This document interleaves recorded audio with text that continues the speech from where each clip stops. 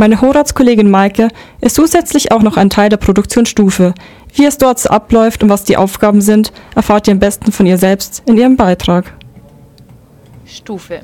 Jeder an der HDM hat schon mal etwas davon gehört, doch sich genauer etwas darunter vorstellen können die wenigsten. Dabei ist das Studentenfernsehen der Hochschule eine richtige Institution. Bereits seit 16 Jahren wird direkt an der HDM Fernsehen geschaffen. Nach dem Motto von Studierenden für Studierende wird jedes Semester an der Hochschule in freiwilliger Projektarbeit die Fernsehwelt praktisch ausprobiert. In verschiedenen Formaten wie zum Beispiel HDM Newstime, Soundbox oder Pixels werden aktuelle Themen rund um Studentenleben, Lifestyle, Musik, Kultur oder Sport aufgegriffen und studentisch in Fernsehen umgesetzt. Mitmachen kann dabei grundsätzlich jeder in seiner Freizeit, egal ob mit Fernseherfahrung oder ohne. Neben der freien Mitarbeit können Studenten bei Stufe allerdings auch im Rahmen einer Produktion mitmachen und so dabei noch 8 ECTS sammeln. Eine der betreuenden Professoren der Produktionsstufe ist Eva Stadler. Sie verrät euch, was ihr bei der Produktionsstufe alles machen müsst. Bei Stufe müssen die Studierenden entweder einen journalistischen Beitrag, eine kurze Reportage, ein Porträt, etwas Lustiges oder auch ein ganzes Format entwickeln, konzipieren und umsetzen, indem sie es drehen. Da es sich bei der Produktionsstufe um eine Lehrveranstaltung handelt, wird man dabei jedoch nicht ins kalte Wasser geschmissen, sondern es gibt einiges zu lernen. Die Studierenden lernen neben der Konzeption auch die technische Umsetzung. Dafür gibt es einen Schnittworkshop, einen Kameraworkshop, einen Produktionsworkshop und natürlich auch die dramaturgische Anleitung.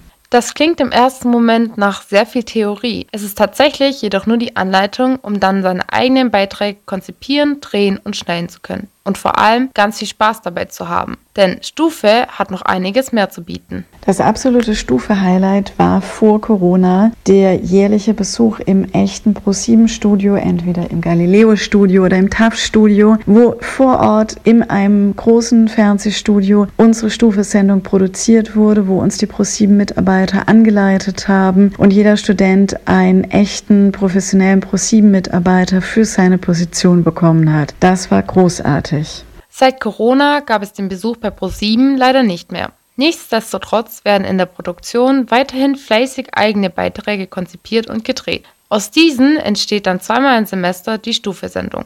Luisa hat die Produktion bereits belegt und dafür 2 spannende Reportagen gedreht. Ich habe meinen ersten Beitrag über die Kunst des Autoschraubens gedreht und meinen zweiten über Reittherapie. Es sind 2 sehr unterschiedliche Bereiche, aber ich fand beide total spannend. Und neben dem Dreh selbst hat es mir aber vor allem auch Spaß gemacht, mich inhaltlich mit den Themen zu beschäftigen. Ich war am Anfang wirklich sehr auf die Konzeption und vor allem auch die technische Umsetzung fokussiert, dass ich dann auch erst in den Vorgesprächen und auch beim Dreh gemerkt habe, wie viel Interessantes man eigentlich von den Interviewpartnern und Partnerinnen lernen kann und dass man da auch irgendwie in so eine ganz andere Welt eintaucht. Jeder Beitrag bringt dabei natürlich seine eigene Herausforderung mit sich. Doch Luisas besondere Themen haben dabei doch eine sehr große Rolle gespielt. Wie wir ja auch schon in anderen Vorlesungen gelernt haben, ist die Arbeit mit Tieren immer eine besondere Herausforderung und es war mir auch auf jeden Fall bewusst. Aber ich fand das Thema der Reittherapie dann so spannend, dass ich mich auch gerne der Aufgabe stellen wollte.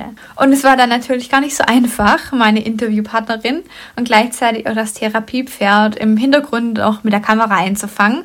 Und deshalb habe ich mich dann am Ende auch bewusst dazu entschieden, nicht mehr ganz strikt meinem Konzept zu folgen, sondern einfach mehr darauf einzugehen, was mir auch das Pferd selbst so anbietet und natürlich dann auch im passenden Moment das zu filmen. Und mit der richtigen Geduld hat es dann auch super funktioniert. Da kam mir natürlich auch entgegen, dass das Therapiepferd einfach super trainiert ist und auch die Arbeit mit fremden Menschen gewohnt war. Trotz der Schwierigkeiten mit dem Dreh mit Tieren sind bei Luisa am Ende sehr schöne Videos entstanden. Und für sich hat sie dabei auch einiges mitnehmen können. Da ich eigentlich immer gewohnt war, in Teams Videos zu drehen, war es für mich dann besonders interessant, von der Konzeptionsphase über den Dreh bis zur Postproduktion alle Schritte einmal selbst zu durchlaufen. Weil man spezialisiert sich ja doch relativ schnell in eine Richtung und während Stufe konnte ich mich dann nochmal mit ganz anderen Bereichen wie zum Beispiel Ton beschäftigen. Und ich nehme auf jeden Fall für mich mit, dass vor allem im Dokumentarbereich besonders wichtig ist, die Balance zwischen Planung und auch Raum für Flexibilität zu finden. Und man muss auch immer sich trauen, mal was ganz anderes auszuprobieren. Welche anderen Möglichkeiten ihr der Produktionsstufe, abseits davon alleine 2 Beiträge zu machen, noch habt, erfahrt ihr nach Do the Right Thing von Will and the People.